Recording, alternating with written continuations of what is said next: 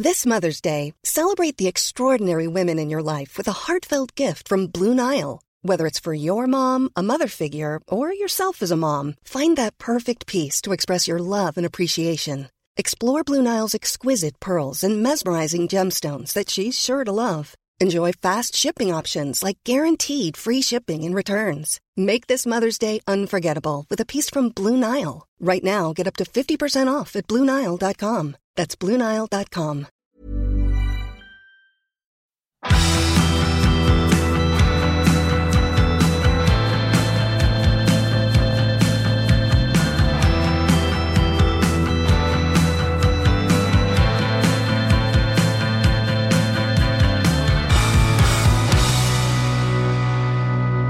Velkommen til Tingens tilstand, doktor Sandtorv. Takk, æresdoktor Skau. Oi, æresdoktor? Ja. Ja, takk. Ja. Hvordan går det? Det går meget godt. Før vi går i gang med mais og salmiakk, så har du en småting liggende på lur.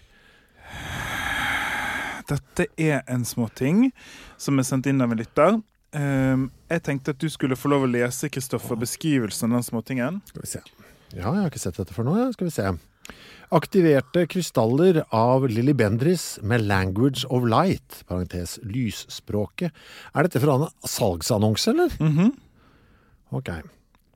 Lysspråket lyder og vibrasjoner som Lili kanaliserer, og som et språk som bygger broer mellom de ulike dimensjoner. Oi. Dette aktiverer vårt DNA. Som igjen bidrar til et bevissthetsskifte, selv om ordene ikke forståelige for oss. Krystallene har blitt aktivert av Language of Light og beholder derfor denne energien og bringer den videre til deg i din utvikling. Ok, skal vi se. Det altså en krystall som Lili Bendriss har aktivert, som bygger broer mellom dimensjoner og aktiverer vårt DNA, som skal bidra til et bevissthetsskift. DNA, kan du bekrefte, mitt DNA aktivert? Noen av oss i hvert fall veldig aktivert akkurat nå. Ja. Altså, hva koster dette produktet? Det dyrt, eller? Produktet koster 4,99 for en... Faen, det var dyrt. Det fysiske en ametyst på 100 gram. Jeg prøvde å finne ut om hvor mye Lili Bendriss sin Language of Light-kanalisering koster.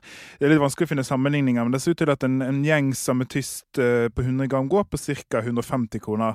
Så det 350 kroners merverdi da, med denne velsignelsen.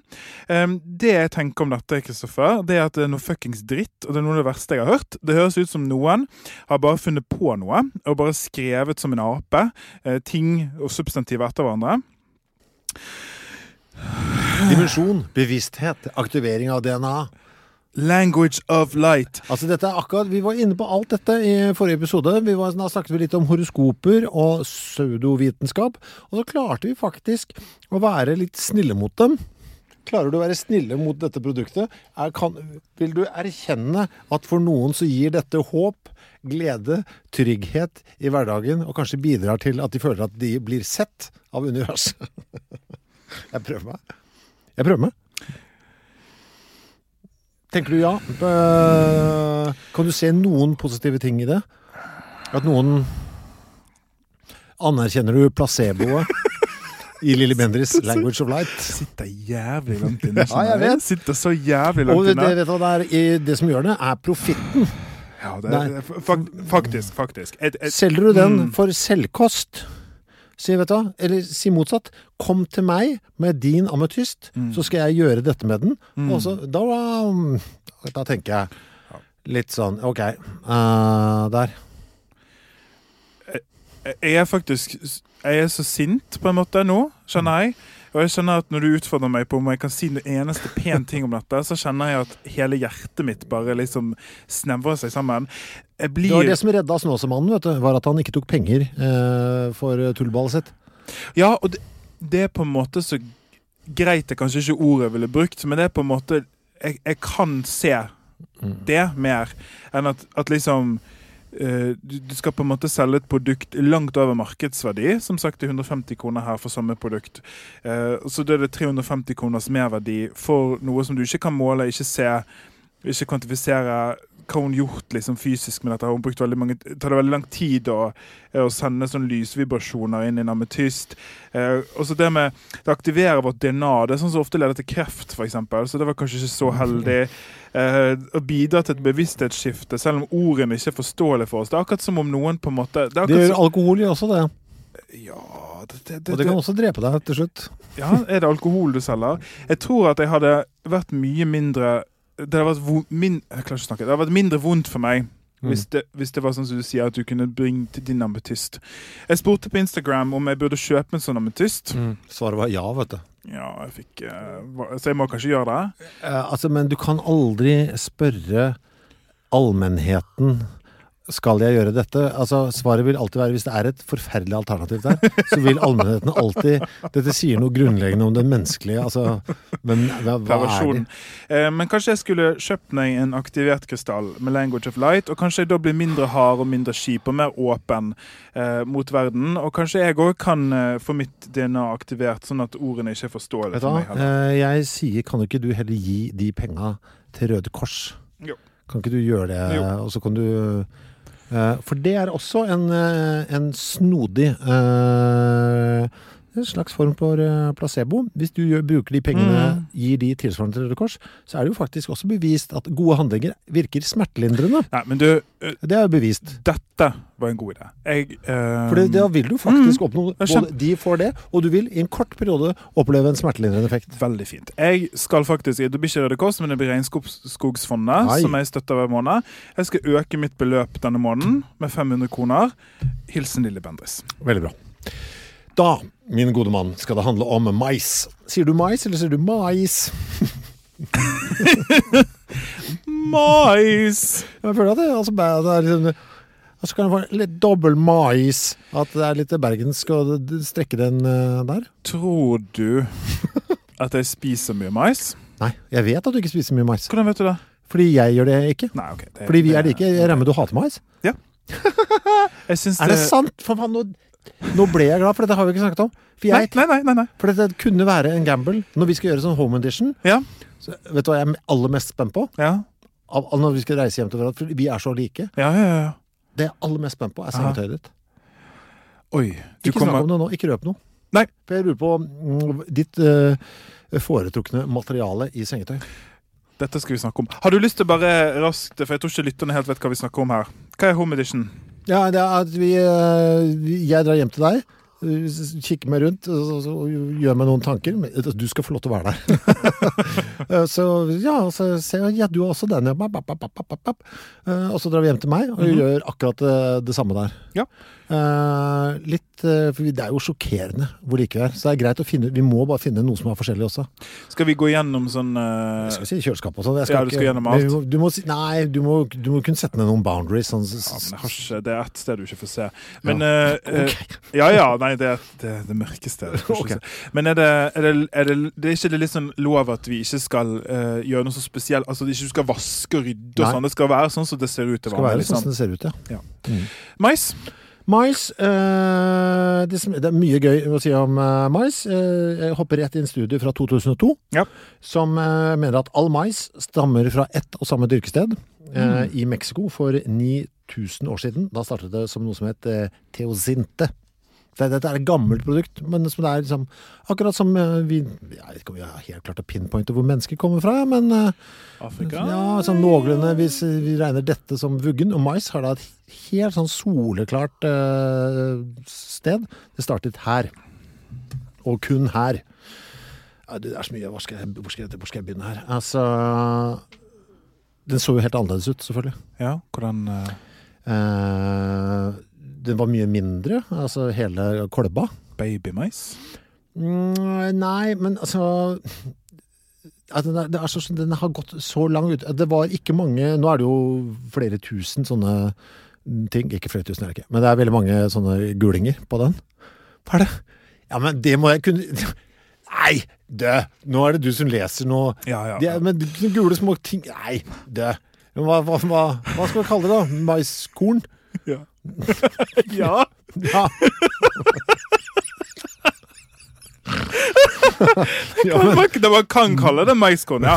Ja, men på de opprinnelige, hvis du går helt tilbake, way back when, så var det bare mellom 5 og 10 stykk på den her. Ok, så det har blitt flere rader, liksom? Ja, og mange flere rader, og mange flere på hver. Altså 5-10 totalt maiskorn på en maiskolbe i starten. Så det var så tiden har gått, så har det blitt større, rett og slett, mer mais per kolbe? For dette er jo en av de første, det som jeg synes er litt, det er masse som jeg synes er gøy med mais, men noe av det kule med maisen er jo at her, denne har mennesket virkelig tatt tak i og kultivert. For da, teorien var helt superenkel, og dette skjønte de allerede for tusenvis av år siden. Skal vi se, den her er jo faktisk 11 på. Den her er ganske... Den er rå, den spiser vi ikke. Den planter, fordi jeg hadde skjønt at de kunne plante det ut, ikke sant? Et korn. Og så plantet det, og bare, nå er det 11 på den, se, nå er jeg en med 13 på. Og så sånn holdt man på. Og dette har tatt tusenvis av år da, ikke sant? Før vi har kommet frem til der vi er nå. Og også på smak. For den opprinnelige maisen, den var jævla hard. Og ikke mer som potetaktig, altså mindre søt og den vi har nå er jo da kjempesøt i forhold. Er dette en type GMO? Holder på denne måten? Ja, hva vil du si som fagmann? Jeg synes jo, genmanipulering? Ja, fordi det er jo litt sånn hot potato, pun intended, at genmodifisert mat er nei. Og så er det jo ofte sånn at man påpeker nettopp sånne ting at vi mennesker har med vilje enten drevet fram genetiske variasjoner av maten vi spiser som vi vil ha. Jeg vet ikke hva svaret er, men det er jo ikke noe nytt i alle fall at vi holder på denne måten. Den har jo da, jeg ser litt sånn på hva den inneholder, så har jo da sukkerandelen i mais over tredoblet da, på alle disse årene. Det var liksom under 2%, og nå er det 6,9 sånn jevnt over på den maisen vi vanligvis spiser. Og det er basically det da som vi har fått pushet opp sukkermengden, gjort den søtere. For den er veldig søt. Ja, den er veldig søt. Det var 8 varianter i starten av mais. Nå har vi da over 200. Vokste jo da bare i Mexico. Nå er den jo den er i store deler av verden kan vi dyrke dette her nå. Det er en interessant episode av Radiolab som handler om det tok jo så lang tid før hele Amerika på en måte ble befolket hvis du går langt tilbake, og så snakker vi om før Columbus, altså med de som bodde her opprinnelig, og det var litt på grunn av at maisen er litt sånn ok, du kan holde på med den er litt sånn sær. Så den bruker litt tid på å godta et nytt sted å bo. Så det blir sånn, du kan ikke forflytte deg. Og de fulgte maisen ganske mye da, de tidlige bosettingene i Nord-Amerika. Så det var sånn, ok, nå, det er egentlig maisen som har sørget for at den er såpass treg i å godta nye klima.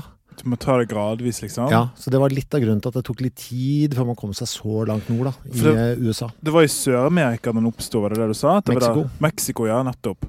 Så var maisen historisk sett en av grunnene til at på en måte søramerikanske sivilisasjoner gjorde det så bra? Er ikke det en ting? Jo, det er jo teorier på det, for det er jo det er jækla mye næring i det da. Altså, har du mais, så kan du kan lage maismel, du kan gjøre alt mulig og spise den som den er. Ja.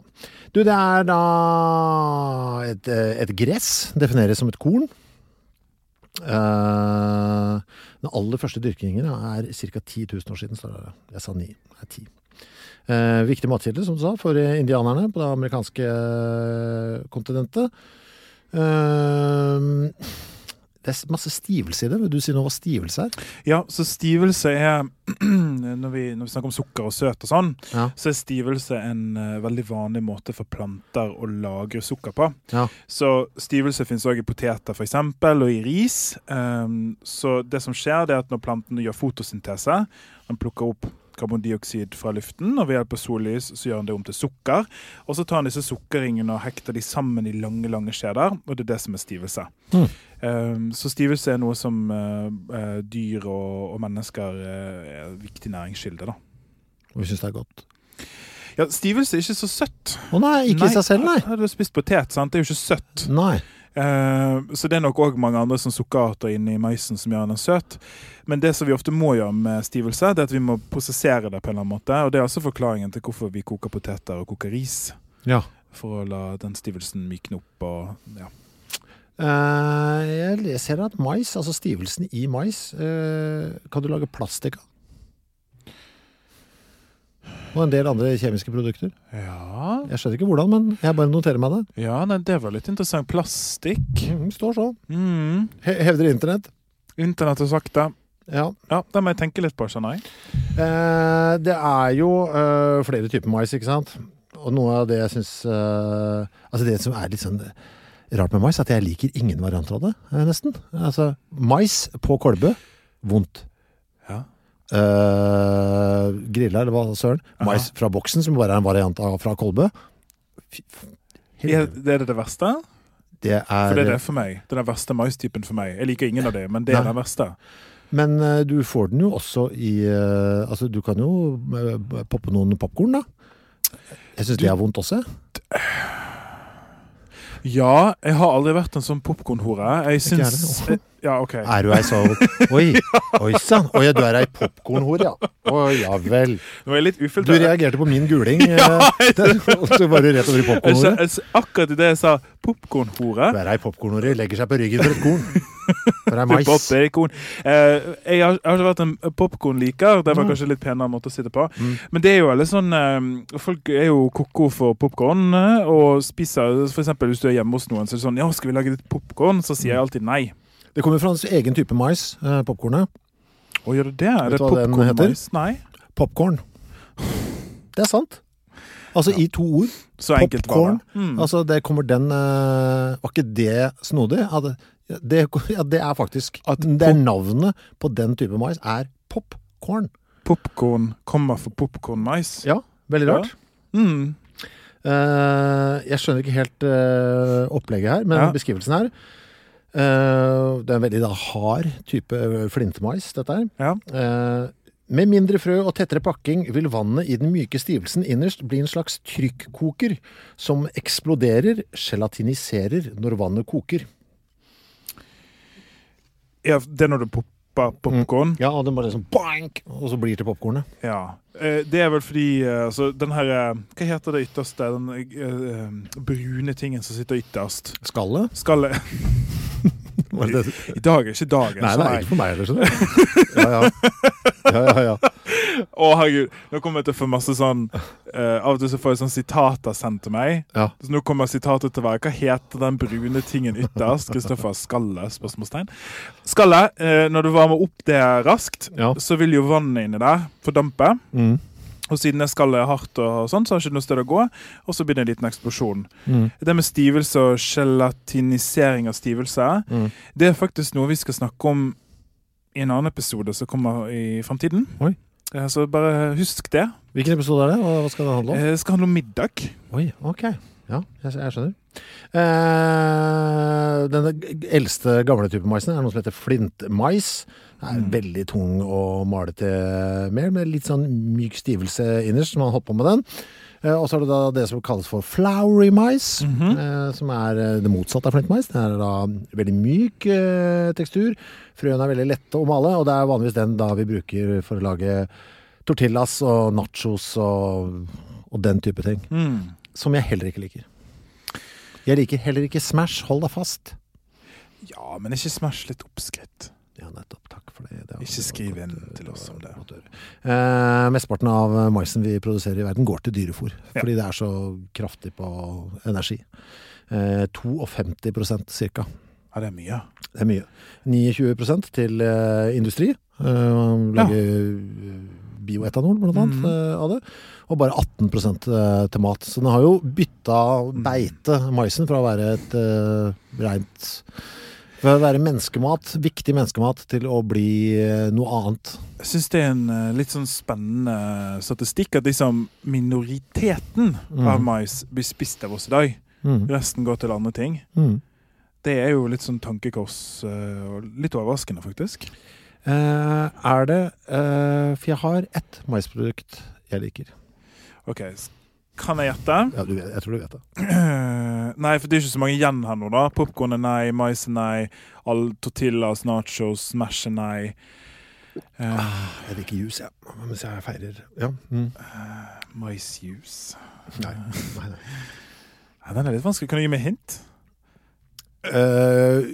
Altså, med en gang jeg sier det, så skjønner du hvorfor jeg har valgt mais som tema. Altså, er det noe du spiser? Ja, det er noe du spiser. Ja. Det er ikke så ofte jeg spiser det, for jeg føler at det er barnets rett. Altså, jeg snakker om cornflakes. Ja. Altså, cornflakes synes jeg fremdeles så skvetter jeg litt av at, det var ikke så dumt. Dette kan jeg like av og til på en liten hotellfrokostmorgen. Og jeg sier, men jeg har vært på hotell med deg. Du har vært så fornuftig med brødskiver og ikke noe cornflakes. Nei, det skjer et par ganger i året, så tenker jeg, det der var ikke så dumt det der. Altså, Blast from the past, det første jeg tenker på når du sier cornflakes, det er mot i brøstet. Spiser han så mye cornflakes? Ja, han, en av de. Nils. Gud, nå røper jeg hvor gammel jeg er, men da... Sven Nordin, ja. Og da cornflakes, masse cornflakes, masse syltetøy. Syltetøy oppi der også? Ja, og det, som barn da, når jeg så det, så synes jeg det var liksom drømmen. Det var en digresjon som var helt unyttig, og ingen trengte. Men det er det første jeg tenker på. Cornflakes er spennende. Jeg skyter inn at Mot i brøstet er den mest solgte norske VHS-en gjennom alle tider når de slapp alle episodene på VHS. De rakk det. Ja, jeg husker at jeg sendte brev til TV 2 som 7- eller 8-åring og spurte om ikke de kunne sende det litt tidligere. Fordi jeg måtte ligge meg 9:00. Så sånn, den type barn var jeg. Ja, vi må snakke om mannen som på en måte gjorde cornflakesen til noe.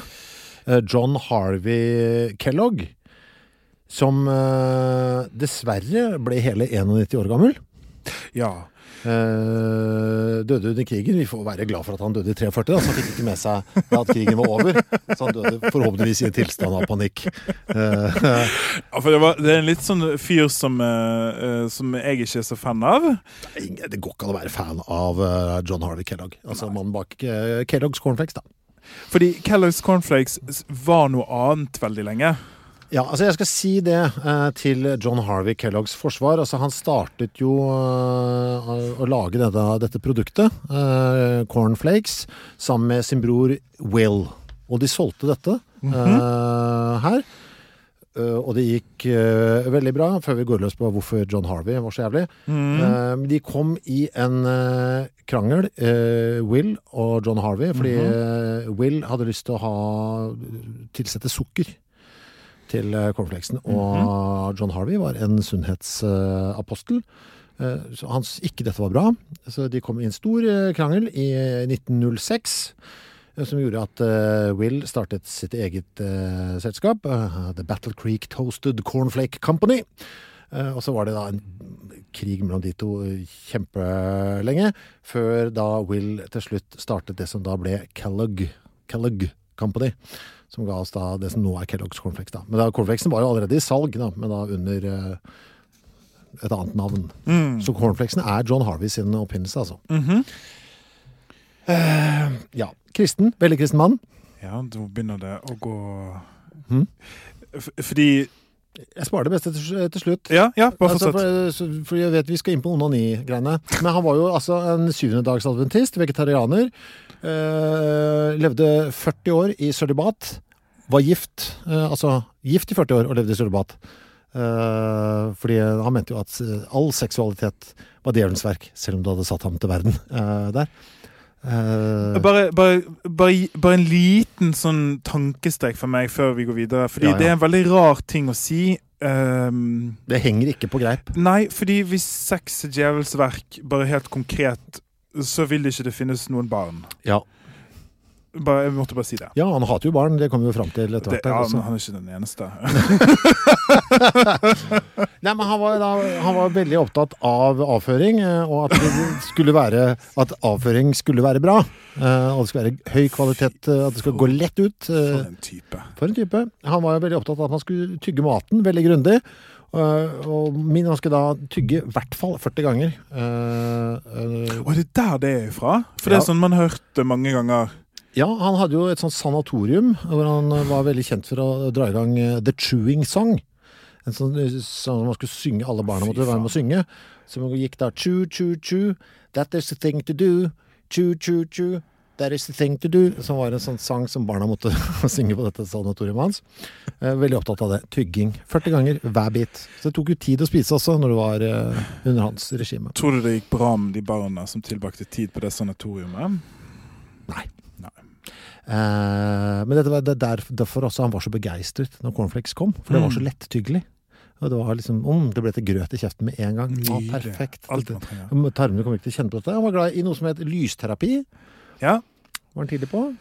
Med at alt kunne kureres med bare å bli utsatt for elektrisk lys. Det var egentlig bare en sånn trekasse med noen lyspærer I. Man kunne sitte eller ligge der.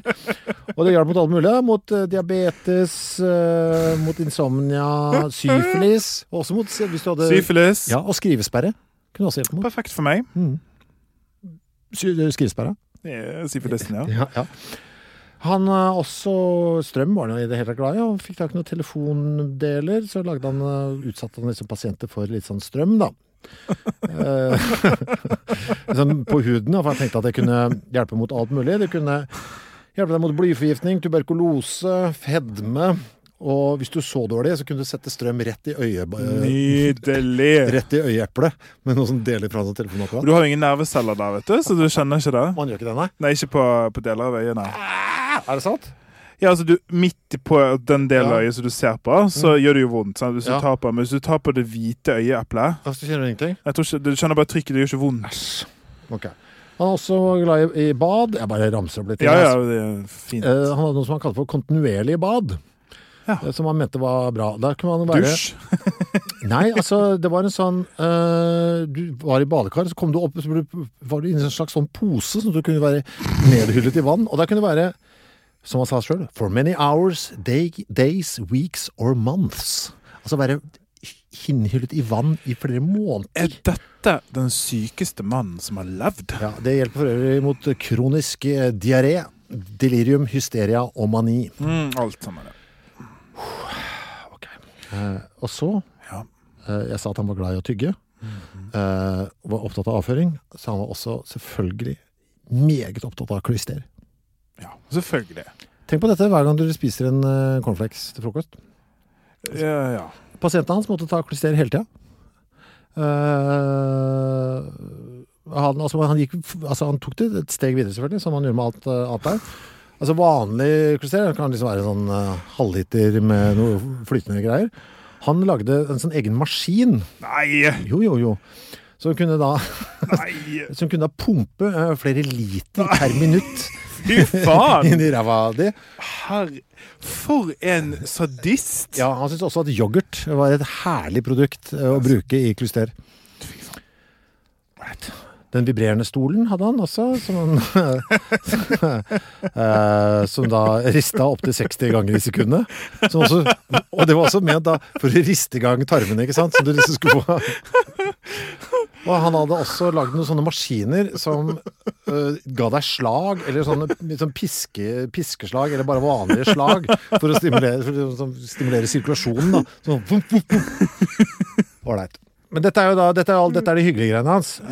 Det er jo det anti-runkegreiene som er...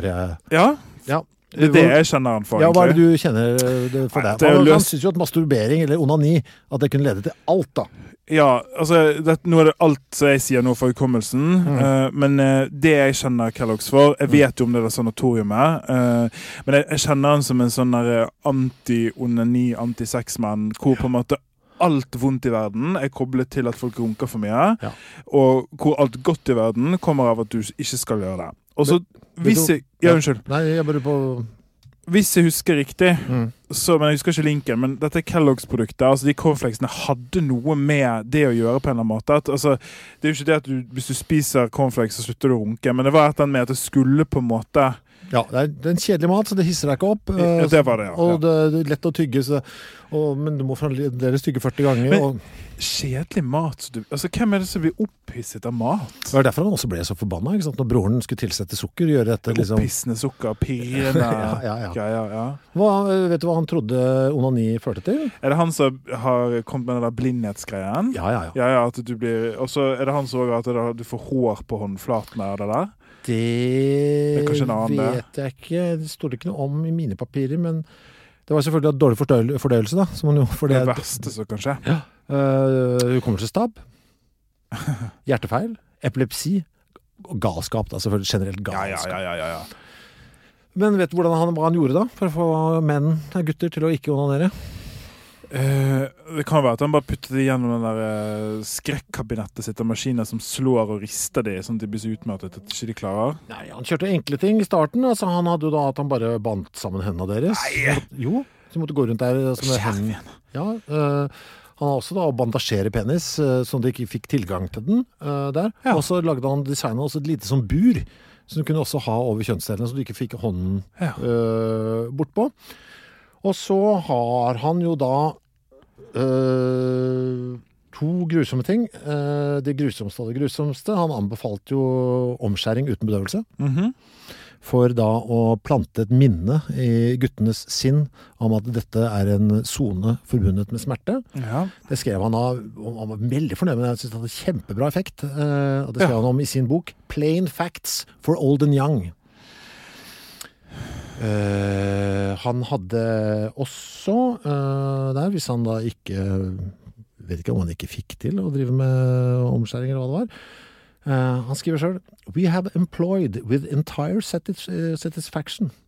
Det da It consists in the application of one or more silver sutures, altså sølvtråder på den måten, in a such way to prevent erection. Altså han bandt sammen forhuden med nål og tråd. Sånn, og så skal man da vri til så at den helt låst. It's now impossible for an erection to occur, and the slight irritation thus produced acts as a most powerful means of overcoming the disposition to resort to the practice. Av runk. Han ond, altså. Og hva tenker du hvis du har her du har en kristen, meget kristen mann som anti-onanist og nekter å ha sex med sin kone i hele 40 år, som da tydeligvis har seksualiteten som sin fiende. Hvilket mennesketype tror du han har nederst på rangstigen da? Kvinner. Korrekt! Ja. Fordi der har han jo selvfølgelig da det aller mest grusomme. Sparte han jo til de. Han ville stoppe de også fra jeg orker nesten ikke si det, men da altså carbolic acid. Ja, nei, fenol. Uff. Fenol på klitoris for å fjerne dette. Hva det, fenol? Jeg fikk litt slag, jeg synes det var fælt. Hva var det du sa igjen? Fenol. Ja, fenol, ja. Det bare et stoff som brenner. Så var det han drev med. Men dette det et eller annet så det et eller annet så grusomt som for altså det jeg forbinder liksom den der cornflakesen på morgenen. Ikke sant? Fordi det et så åpenbart som barneprodukt. Så det sånn, i hodet mitt så det koblet med en sånn der følelse av sånn nostalgi, og sånn, det nesten noe sånn sommer over det også, det humler utenfor ruta, og det sommerferie, og nam, og det fri, og alt lykke, og så bak her så det altså sånn et osean av skygge. Og dette jo selvfølgelig mitt hovedargument når jeg kommer opp i mais-diskusjoner. Skal du ha mais på denne kebaben? Nei, vet du hva? Jeg støtter ikke brenning av klitoris hos kvinner med syre, så den kan du beholde for deg selv. Sånn jeg blitt. Dette det tynt fra min side å gjøre den koblingen, men jeg gjør det. Nei, men altså, dette kanskje den mørkeste episoden vi har. Nei, men altså, kan vi tenke litt sammen nå? Fordi dette jo fryktelige ting. Og hva det vi kan lære av det her? Fordi du må jo... Vi må lære av det. Ja, hva må vi lære? Ja, dette jo åpenbart en sånn sekteristisk tanke. Han har fått lov til å holde på for seg selv der, og hva skjer? For dette jo høyst uvitenskapelig. Han tar jo ikke til seg noe fornuftig informasjon fra verden rundt seg, og har da laget en liten kult ute på gården her, og de systemene der ser vi jo fremdeles den dag i dag.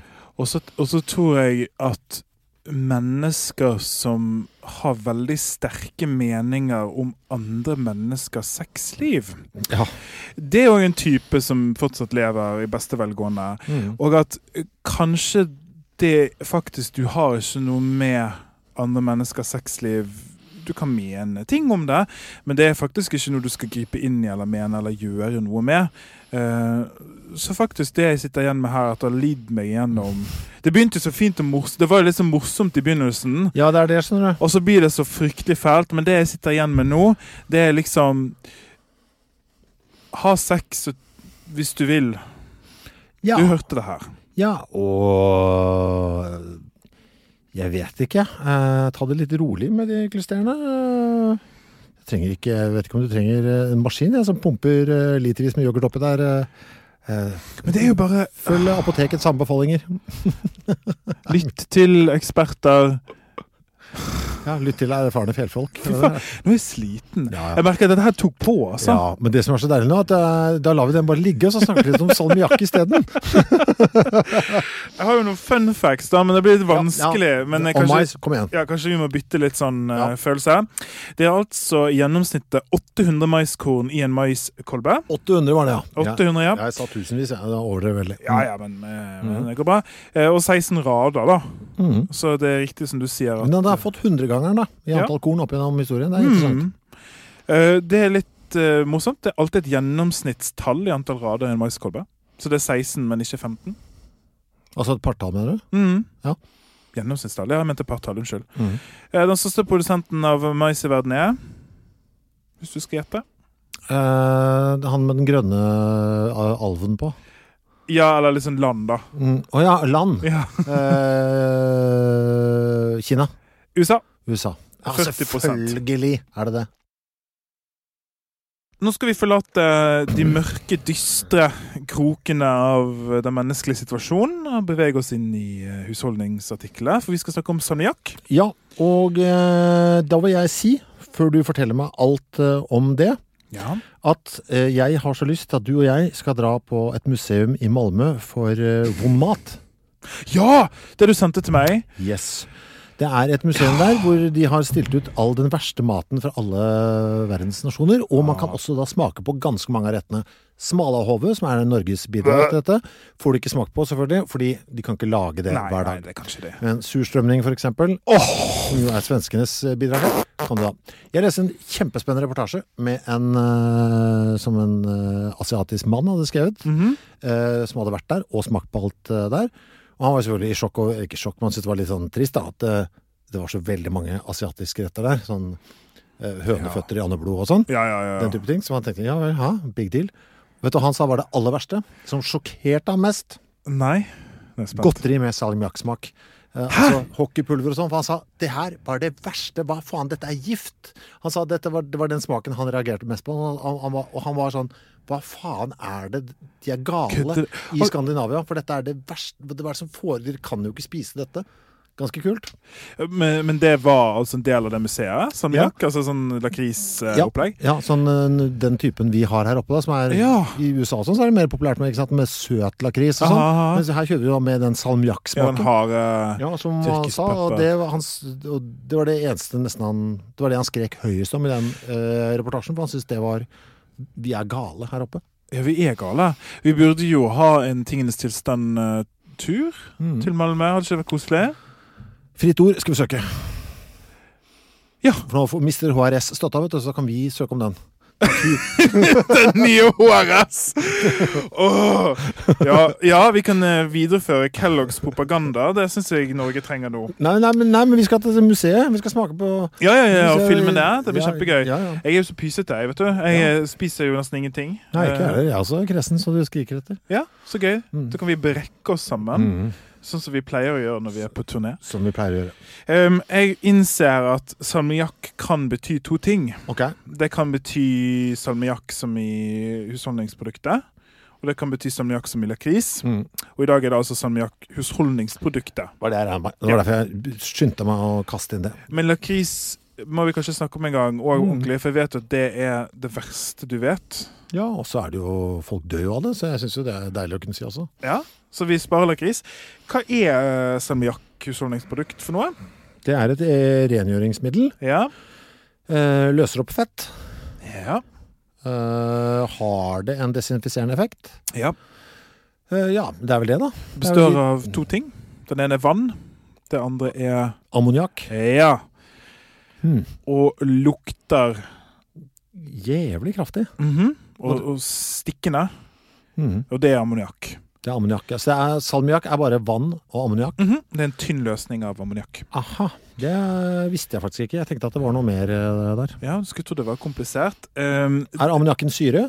Det en base. En base? Ja! Gøy. Aldri før har noen blitt mer entusiastisk over en base. Ja, ammoniakk en base? Ja, Ja, men intuitivt så tenker man noen som skal løse opp masse greier, smuss og det skal være litt sånn syre. Intuitivt så sier hodet mitt det, ikke base. Ikke det der. Nei. Jeg tenkte siden det på en måte at ammoniakk kan forstå litt i sentrum, for det faktisk en av de aller viktigste molekylene på denne planeten. What? Skulle ikke tro det. Nei. Så salmiakken din en inngangsport i nitrogenkretsløpet. Så kort forklart så nitrogenatomer som finnes rundt oss, i et totalt kretsløp på denne planeten. Det innebærer ikke bare oss mennesker, men dyr og planter og sopp og bakterier, lyn og vulkaner. Så det nitrogenatomene som tar del i aminosyrene, som tar del i proteinene som bygger oss opp, de må jo komme fra et sted. Og ammoniakk en av de viktigste mellomportalene der. Det gjør om noe? Ja, altså, når du dør, det i morgen, det om et år, hvem vet? 4:00. Ja, for da vi ferdig. Nei, bare så generelt. Ja. Men når man dør, så brytes man jo ned. Og da det sånn at de proteinene våre blir om til aminosyrer først, men så blir de aminosyrene brutt ned enda mer igjen. Og en av de tingene det blir brutt ned til, det ammoniakk. Så hvis vi kan si det på denne måten, så alle nitrogenatomene inni deg, de lekker ut til slutt. Ja. Og blir del av kretsløpet igjen. Og da det altså disse ammoniakkatomene som fyker rundt. Hvis vi skal være litt sånn spenstige og filosofiske, så kan det godt være at salmiakkflasken din hjemme inneholder nitrogenatomer som var i Ramses den andre, liksom. Det kan være. Hvem var det? Leif Juster da. Okay, ja. Altså, det kan godt være at de nitrogenatomene som finnes i salmiakken din kan ha levd sitt liv før i en fugl, en bendelorm, Lille Bendriss, en person, en annen person. Du tenker at hun død? At det gjenferd der oppe? Hun et spøkelse? Altså, hun jo... Okay. Ja. Tilbake. Jeg drar deg inn igjen. Ja, takk. Skal vi snakke litt mer om dette her nitrogenkretsløpet da? Ja. Fordi i atmosfæren så det cirka 78% nitrogengass. Det mye. Det jo det meste av. Og det lite tilgjengelig for levende liv. Så når denne nymotens oppfinnelse levende liv ble til på planeten, så hadde det levende liv et problem. Og det var, hvordan skal vi få tak i disse nitrogenatomene som vi trenger til å bygge opp proteinene våre? Og da det prosesser som kan skje, hvor det nitrogen fra luften kan bli til mer tilgjengelige former for oss. Og noen av de altså nitrogenfikserende bakterier, som kan på enestående vis fange nitrogen fra atmosfæren og gjøre det om til for eksempel ammoniakk. Andre måter hvor dette kommer inn at da planter kan plukke opp ammoniakk. Det en viktig del av gjødsel, så vi skal snakke litt mer om etterpå. Og så gjør dette om til proteiner og aminosyrer som vi da kan spise. For vi mennesker kan ikke spise ammoniakk, det farlig for oss. Men på den måten så ser du at nitrogengass til ammoniakk, til protein, og så protein til ammoniakk, nitrogengass. Og så liksom denne ringen slutta. Så det en forenkling, fordi det finnes andre nitrogenkilder, sånn som nitrat. Og så det også lynnedslag og vulkaner, og sånn kan også gjøre at nitrogenet overføres mellom hverandres former. Da. Så det er et ganske stort og komplisert nettverk av nitrogen, men ammoniakk i sentrum av det. Og en av de viktigste kildene til ammoniakk i dag en prosess som kanskje den viktigste prosessen du aldri har hørt om før. Og den heter Haber-Bosch-prosessen. Høres ut som noe godteri. Tror du at... Jeg tar 2 hekto Haber-Bosch, og jeg skal ha det nå. Ja, det nesten Haribo, sant? Ja, det var akkurat det, vet du. Det sånn at i 2018 så 175 millioner tonn ammoniakk produsert av den prosessen. Haber-Bosch. Men det noe vi bedriver, altså sånn aktivt, eller det prosess som bare foregår rundt omkring i naturen? Det en ikke-naturlig prosess, bare industriell, og den oppfunnet av de 2 tyskerne selvfølgelig. Dr. Haber og Dr. Bosch. Ja, Fritz Haber og Karl Bosch. Utviklet på tidlig 1900-tallet, og på en måte så stor, brukes i veldig stor skala i dag. Og den prosessen ser altså sånn ut at du tar nitrogengass, og så har du hydrogengass, og så går de sammen og danner et ammoniakkmolekyl. For den kjemiske formelen til ammoniakk NH3. Et nitrogenatom og 3 hydrogenatom. Jækla enkelt det var da. Jævlig enkelt, fryktelig vanskelig å gjøre. Åja, fordi? Ja, fordi... det trykk? Hva det krever? Trykk, temperatur, katalysatorer, pluss. Ja. Det fantes en tidligere versjon av den prosessen, Birkeland-Eide-prosessen, det 2 nordmenn. Hvorfor fikk ikke vi den? Jo, vi hadde den, men den var ikke så god. Nei, så vi mistet den igjen. Ja, altså, det litt som Holger Nilsens metode, som tappte mot Heimlich i gjenoppliving, føler jeg. Ja, litt sånn, ja. Eller... Beta mot VHS. Ja, eller Blu-ray mot... DVD. Ja. Ok, ja. Så den ble liksom, den gjorde det samme prinsippet, Birkeland-Eide-prosessen, mye mer komplisert og mye mindre effektiv. Men det liksom litt vanskelig å forstå dette da, fordi denne prosessen, så enkelt som den produserer altså enorme mengder ammoniakk. Og en av de viktigste grunnene til at vi interessert i å produsere ammoniakk, ikke fordi vi skal ha salmiakk, ikke fordi vi skal ha rengjøringsmidler, men fordi vi skal ha gjødsel. Kunstgjødsel. Og ammoniakk en av de viktigste kunstgjødslene vi bruker i dag. Og bare for å gi deg et lite tall, så det sånn at det vanskelig å liksom forstå hvor omfattende, omgripende og revolusjonær denne prosessen har vært. Men nesten halvparten av alle nitrogenatom i kroppen din kommer fra Haber-Bosch-prosessen. Shit! Det gjelder for oss alle, altså alle mennesker på denne planeten. Jeg så en artikkel nå som jeg kaster opp inn i hodet mitt av at jeg ikke husker det ferdige svaret på. Hadde jeg visst at vi skulle hit, så skulle jeg ha husket det bedre. Men det var gjort en undersøkelse på hvilke oppdagelser gjennom tidene har reddet flest menneskeliv. Og da det noen som har reddet 100 000, noen som har reddet millioner, noen har reddet milliarder og så videre. HIV-medisin har reddet millioner, ikke sant? Så hva da? Så det da, det 3 ting som skiller seg ut der. Vaksine en av det. Ja. Det at vi klarte det. Og kunstgjødsel nummer 2. Så husker jeg selvfølgelig ikke den 3, som var noe litt sånn overraskende. Det akkurat den jeg burde nevnt nå.